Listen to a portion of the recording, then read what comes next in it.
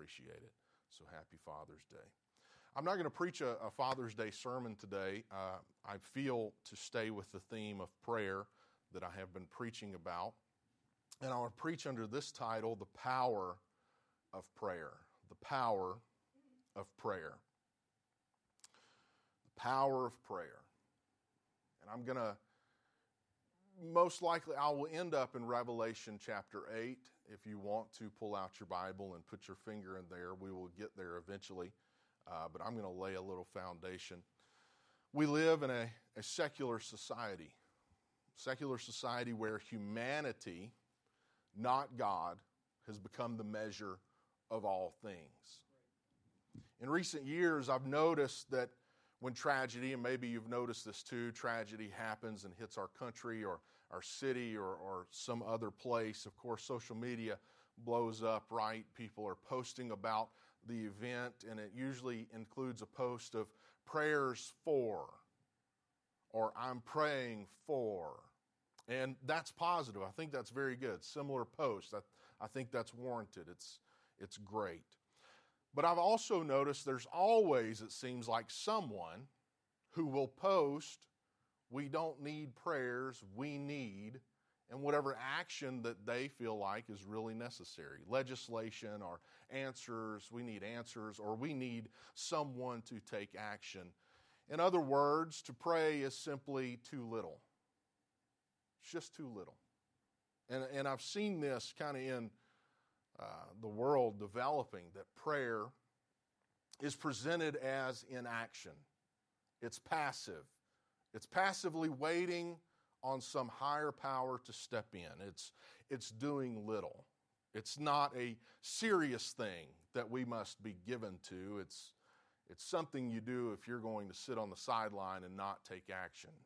It's understandable that the world sees time spent in prayer as ineffective. After all, if you have very little faith in a God, why would you think prayer is something that is powerful? But what's surprising to me is how many Christians see prayer this way. If we saw prayer as God sees prayer, we would pray. There would be no challenge to setting aside time to pray. There would be no missed days of prayer. There would be no activity not covered with prayer. There would be no decisions made without first having consulted God in prayer.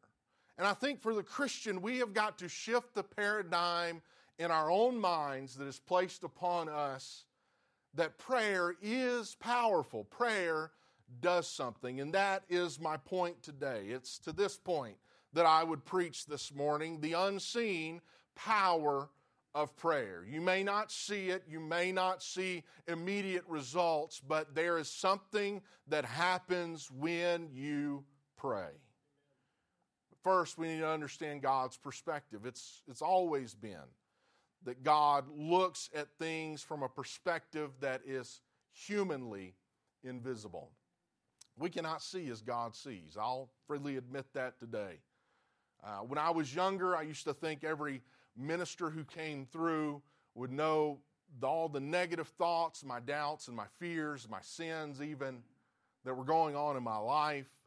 And now, as a minister, I can assure you that if I stumble upon anything that is touching you in your life right where you're at, it's blindly because God is just using me as a vessel. It's not because I have any God visibility or special insight. It's just simply that I've stumbled into it like Joseph going backwards into Egypt. That's how I end up there. So let's get it clear and understand. God measures differently than you and I do. We can't see from His perspective. One of the great failures that we can be susceptible to is to believe that God's perspective is our perspective, that what I see is what God sees. And I take God and I make Him in my image instead of trying to take my image and fashion it like God. I look and I think, well, what I'm seeing is what God sees. God sees things the way I see things. Nothing could be further from the truth. God chose David because He looked on the heart, But in the eyes of Samuel, the older brothers were more desirable. They were strong. They represented what was going to be a great leader in the kingdom of Israel. But God said, that's not the one I want. That's not the one I've chosen. Why? Because God's unique perspective encompasses both time and eternity. God looks at the heart as well as the actions of a person and measures them.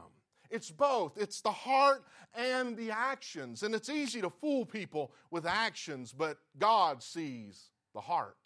This is only one of many biblical illustrations that could be given on how God sees differently than you and I.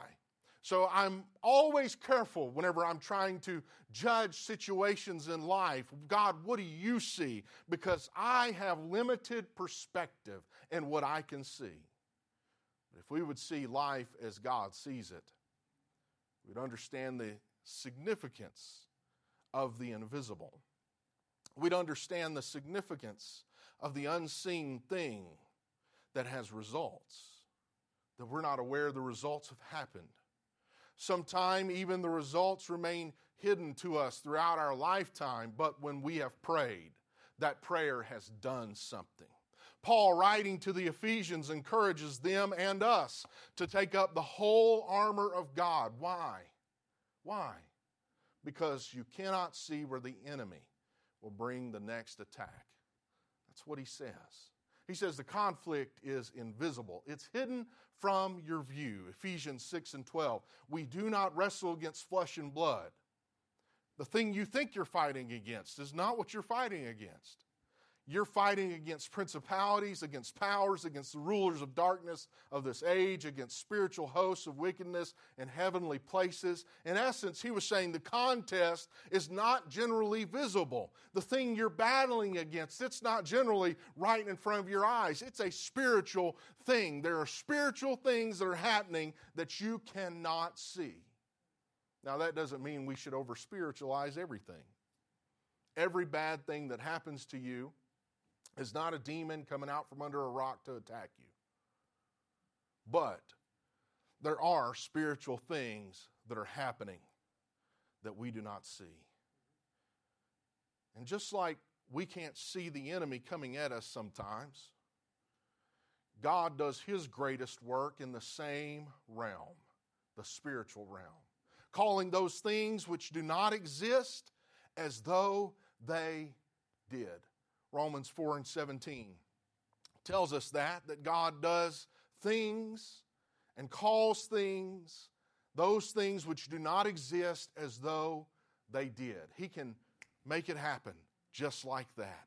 It's all happening in the spiritual realm. That's what faith is. But faith is the realm in which we see things as God sees them. That's really what faith is about. Faith is whenever you can't see it, you just trust God that God has it under control. And then whenever you can see it, you lean into it without fear, not doubting, holding on to the promise of God in faith, because God is doing something that even though it may not be visible right here and right now, it's already settled in time and settled in space and settled in a spiritual realm. Too often, we live life as this fellow.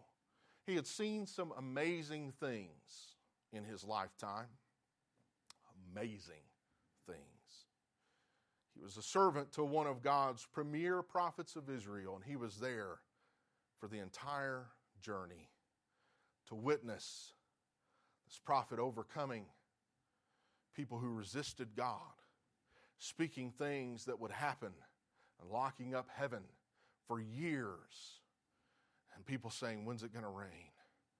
He watched all of this. But his faith only went as far as his eyesight. Because when he saw it, he was amazed. But prior to seeing it, he lacked what we would call spiritual sight. He didn't have spiritual sight.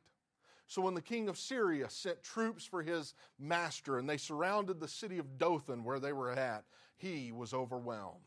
And these troops had been sent because 2 times Elisha had thwarted the Syrians' attack by warning Israel where they would be, when they would attack, when no one else knew. The king thought, surely there's a spy in our midst and is telling the Israelites everything, but his men said, no, it's none of us. We'll tell you who it is. It's the prophet.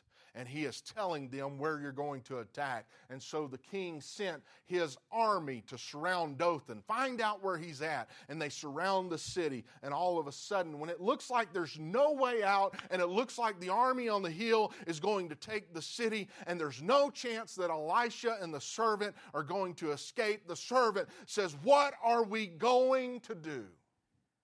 It all happens in 2 Kings chapter 6. Verse 16, Elisha answered, he says, do not fear, for those who are with us are more than those who are with them. What are you talking about? The only person with you is me, and I'm not doing anything. He said, don't fear.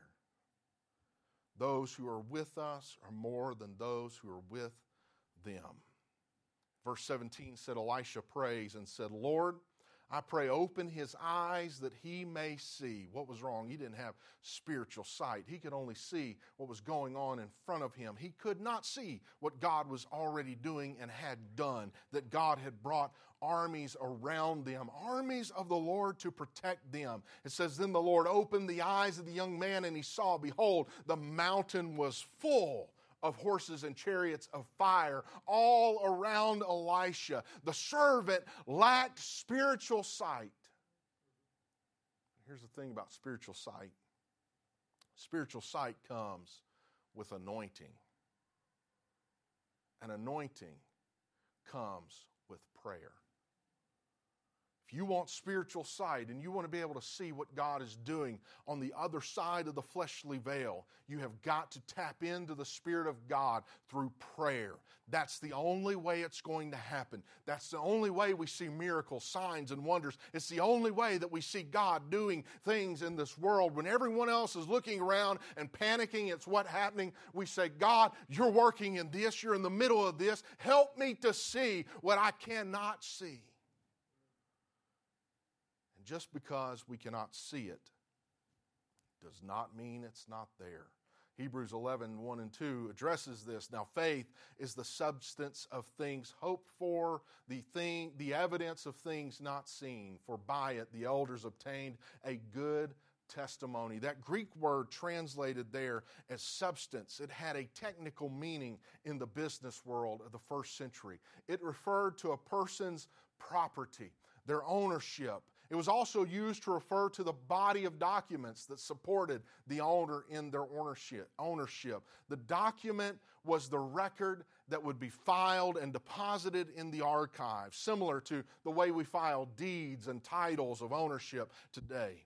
So that document, faith, is the title deed to answered prayer. That's what faith is. Faith is the title deed to answered prayer. Faith is the advance guarantee that you already own and possess the thing you have been praying for and hoping for within God's will. That's what faith is. It's clinging to. So if faith is the evidence, prayer is the submission of ownership. If you're clinging to it in faith, but you haven't prayed about it, you've never submitted the documents to God's record house. Faith is the title. Prayer is submitting the title to the right authority. That's what prayer is. So you have to get an overcoming perspective about prayer. And the challenge of prayer is that we feel it does not have immediate impact. Am I the only one who thinks that sometimes? Sometimes we feel like prayer does not have an immediate impact.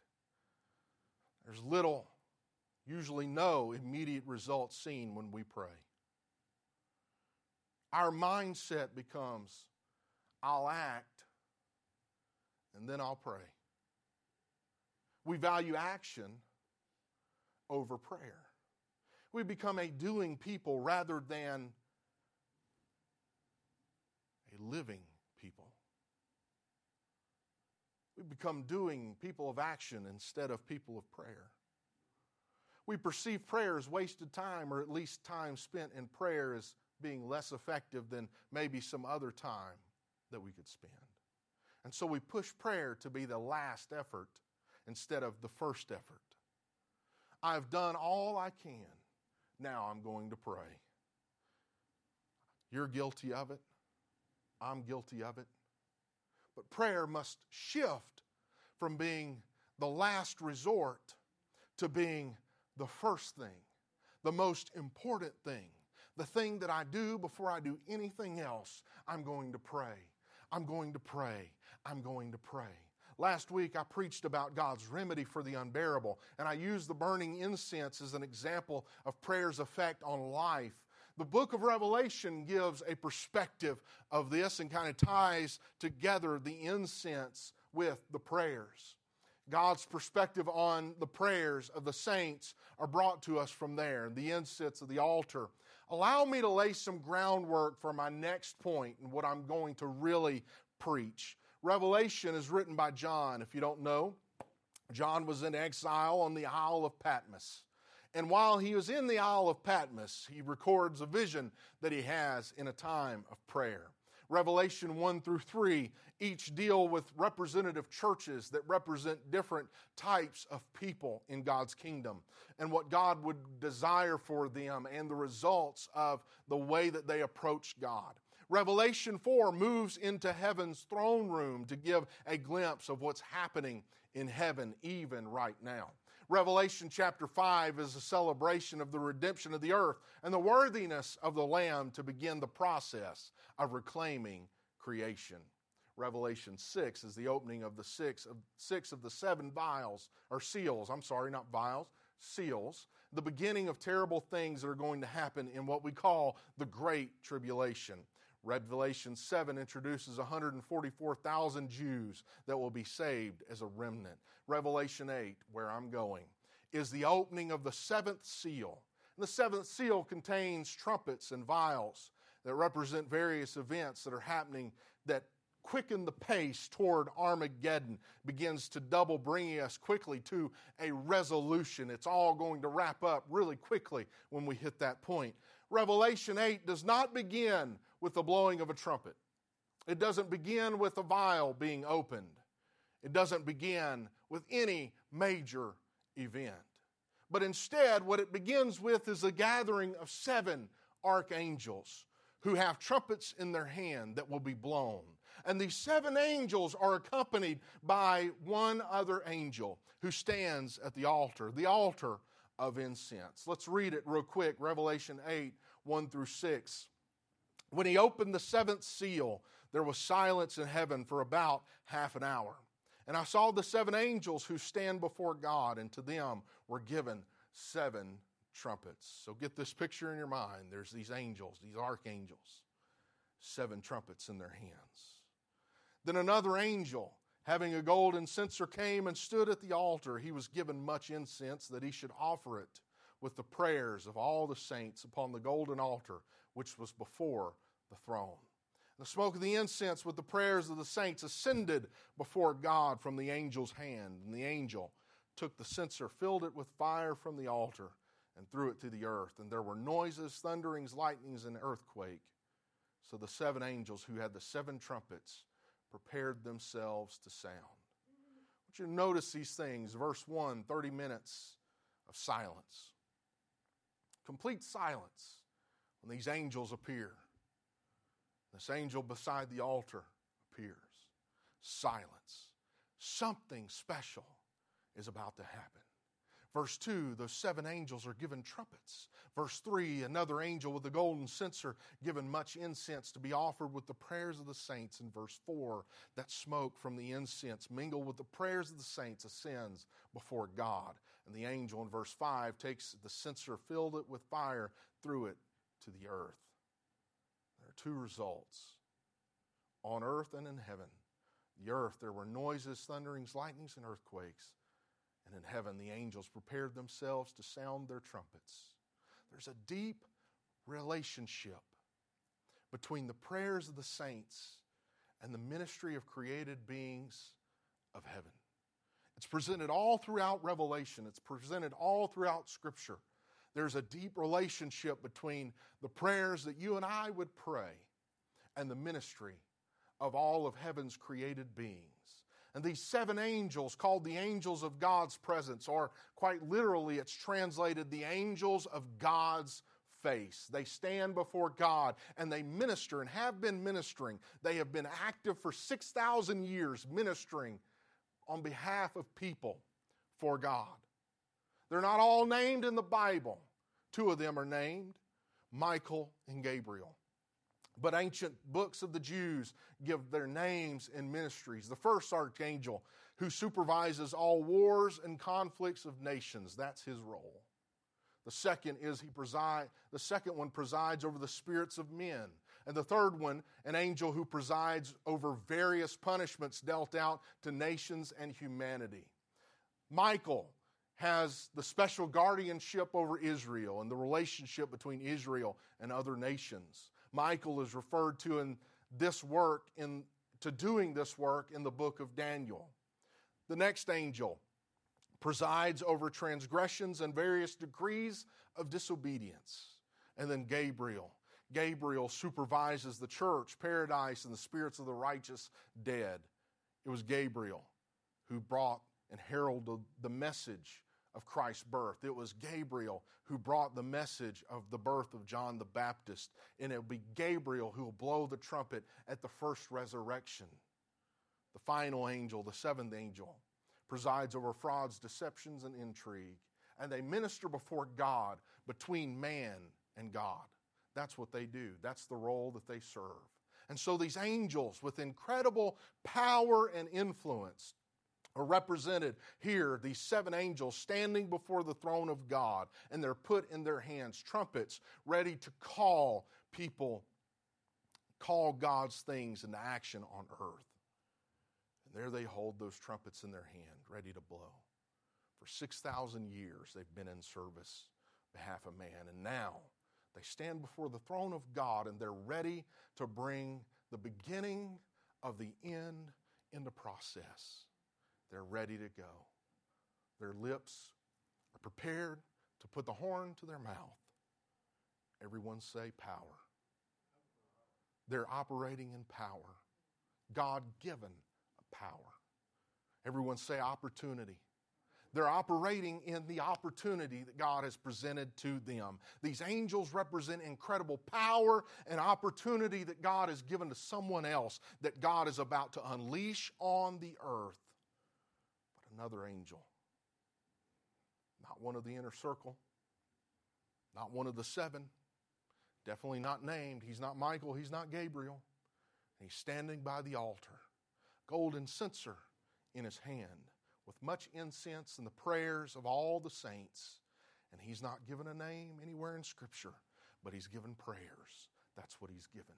It may seem like to you and I that it's a small, menial task. He's just given the hand to hold in his hand the prayers of the saints and hold in his hand the incense that's going to be presented on the altar and put in the censer.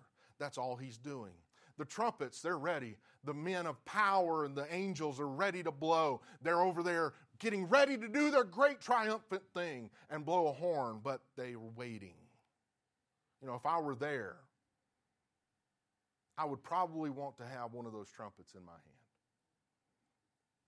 The older I get, the more I realize I'm not as much a wallflower as I thought I was in high school.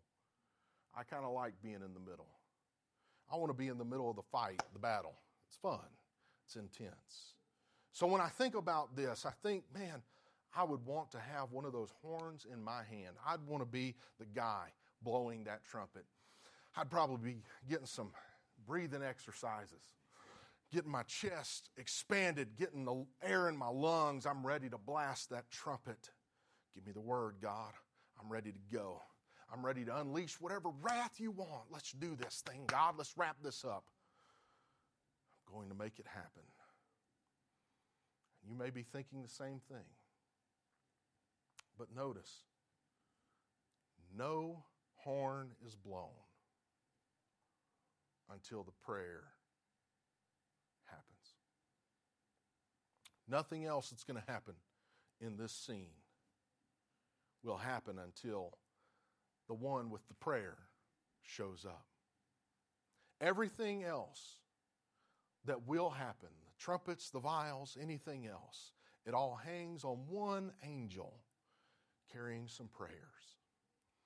All this power in this room, all this authority that's been dispensed, all of the opportunity that's put into the hand of those 7 angels, trumpets in their hands, 6,000 years of service in ministering in front of the face of God, acting in service on the behalf of men, all of this glory, they can't do anything till the guy with the prayer arrives.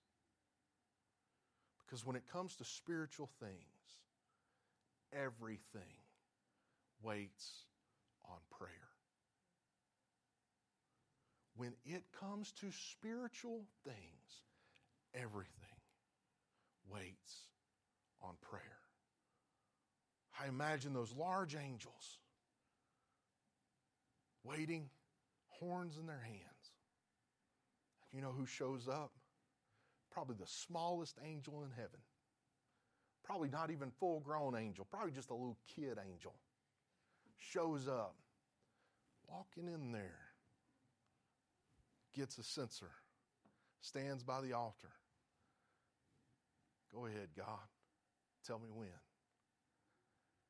God says, right now, I want those prayers. I want to see those prayers. I want to hear those prayers. Open up those prayers.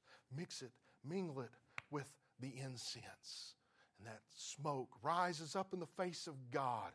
And God says, now, all you guys who have been waiting on Him to get here and for this to happen, now, I feel the presence of God right now.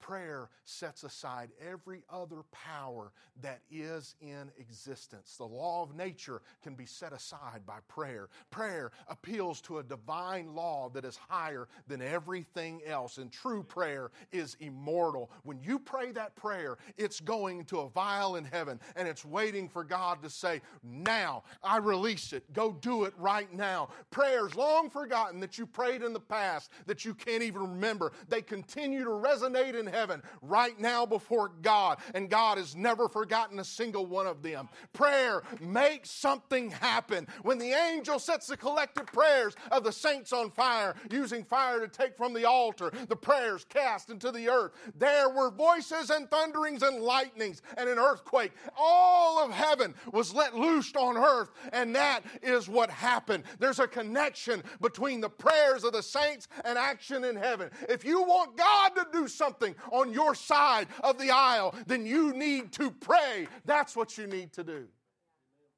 Prayer has a cumulative impact. It's not prayer that impacts the earth. It is the prayer, plural, of the saints, plural.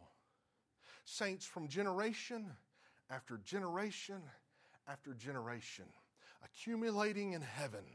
I wonder how big that vial is. I wonder why could John not write down, this angel came in dragging this vial. You should have seen how large the vial was. And it had all of the prayers of the saints from all the generations. Every prayer that was ever prayed in that vial. The Alps. Snow falls on the Alps for many years. Year follows year. Snow just keeps piling up higher and higher until finally one day the mountaintops are so covered with many feet of snow that on some spring morning the snow will begin to melt just a little bit, and the weight is so great that it slips from the mountaintop and forms a huge avalanche that will destroy everything in its path, rolling down the mountainside, crushing everything. That's the power of prayer.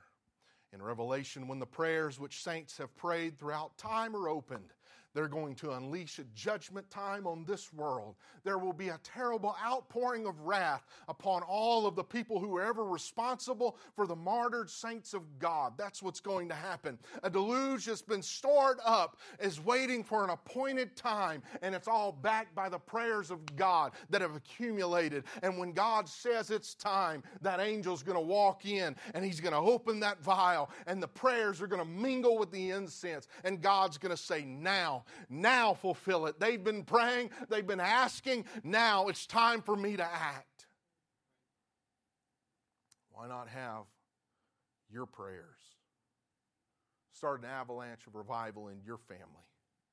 Why not have your prayers start an avalanche of miracles? Why not have your prayers start an avalanche of what God is going to do in Branches Church? Why not have your prayers be the thing that trigger off the signs and the wonders and miracles and everything that God is going to do? Why not have those prayers be the prayers that bring an anointing on this place, that when people walk in the door, they don't say, this is just another church. They say, this church is unlike anything else I've ever seen or been in. When I walked in the door, there was just a presence that was there. I can't explain it. I don't know what's going on, but you need to go check out that church. Something is happening over there. Praying parents see their lost children saved. That's what happens whenever they pray and they pray and they pray. And I know I'm talking to some parents that you've been praying for your children. You will see it. It will happen. Don't be weary in well-doing. You keep praying. You keep saying those prayers. Every one of those prayers is another opportunity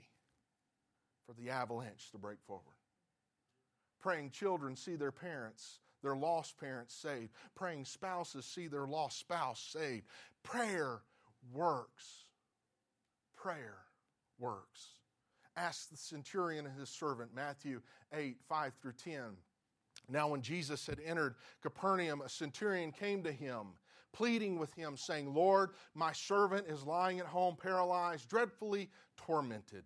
And Jesus said to him, I will come and heal him. The centurion answered, said, No, Lord, I am not worthy that you should come under my roof, but only speak a word, my servant will be healed. For I also am a man under authority, having soldiers under me. And I say to this one, go, and he goes, and to another, come, and he comes, and to my servant, do this, and he does it. When Jesus heard it, he marveled and said to those who followed, Assuredly I say to you, I have not found such great faith, not even in Israel. What was it? The centurion trusted that if Jesus prayed, it would happen. He had faith in Jesus and faith in prayer. You just speak it. You just say it. Prayer works. Prayer works. You can ask Peter in Acts chapter 12. Peter was therefore kept in prison, but constant prayer was offered to God for him by the church. And when Herod was about to bring him out that night, Peter was sleeping, bound with 2 chains between 2 soldiers, and the guards before the door were keeping the prison. Now behold, an angel of the Lord stood by him, and a light shone in the prison. And he struck Peter on the side, raised him up, saying, Arise quickly. His chains fell off his hands. Peter knows prayer works. Verse 11 and 12 of chapter 12 says, When Peter had come to himself, he said, Now I know for certain that the Lord has sent his angel and has delivered me from the hand of Herod, from all the expectation of the Jewish people. So, when he had considered this, he came to the house of Mary, the mother of John, whose surname was Mark, where many were gathered together. What were they doing? Praying. Because prayer works. Prayer works. And you keep praying like the widow presenting her case to the judge that Jesus spoke of in Luke chapter 18. She would not quit. She just kept asking and seeking and wanting to get a judgment. And that judge who did not see God, he did not honor God, he did not fear God, he turned and he bent to this widow and the widow's troubles. He said, unless she just keeps coming, she's going to weary me out. The Lord said in verse 6, hear what the unjust judge said. Shall God not avenge his own elect who cry out day and night to him, though he bears long with them? I'm talking to someone today. If you want to tip the you want to tip the scale in your life, prayer. If you want to have things change, prayer. It's time to make a commitment to prayer, daily prayer. It may be your first time ever committing that you're going to pray in such a way, but commit. You'll tip the scale. You'll start an avalanche of revival in your life.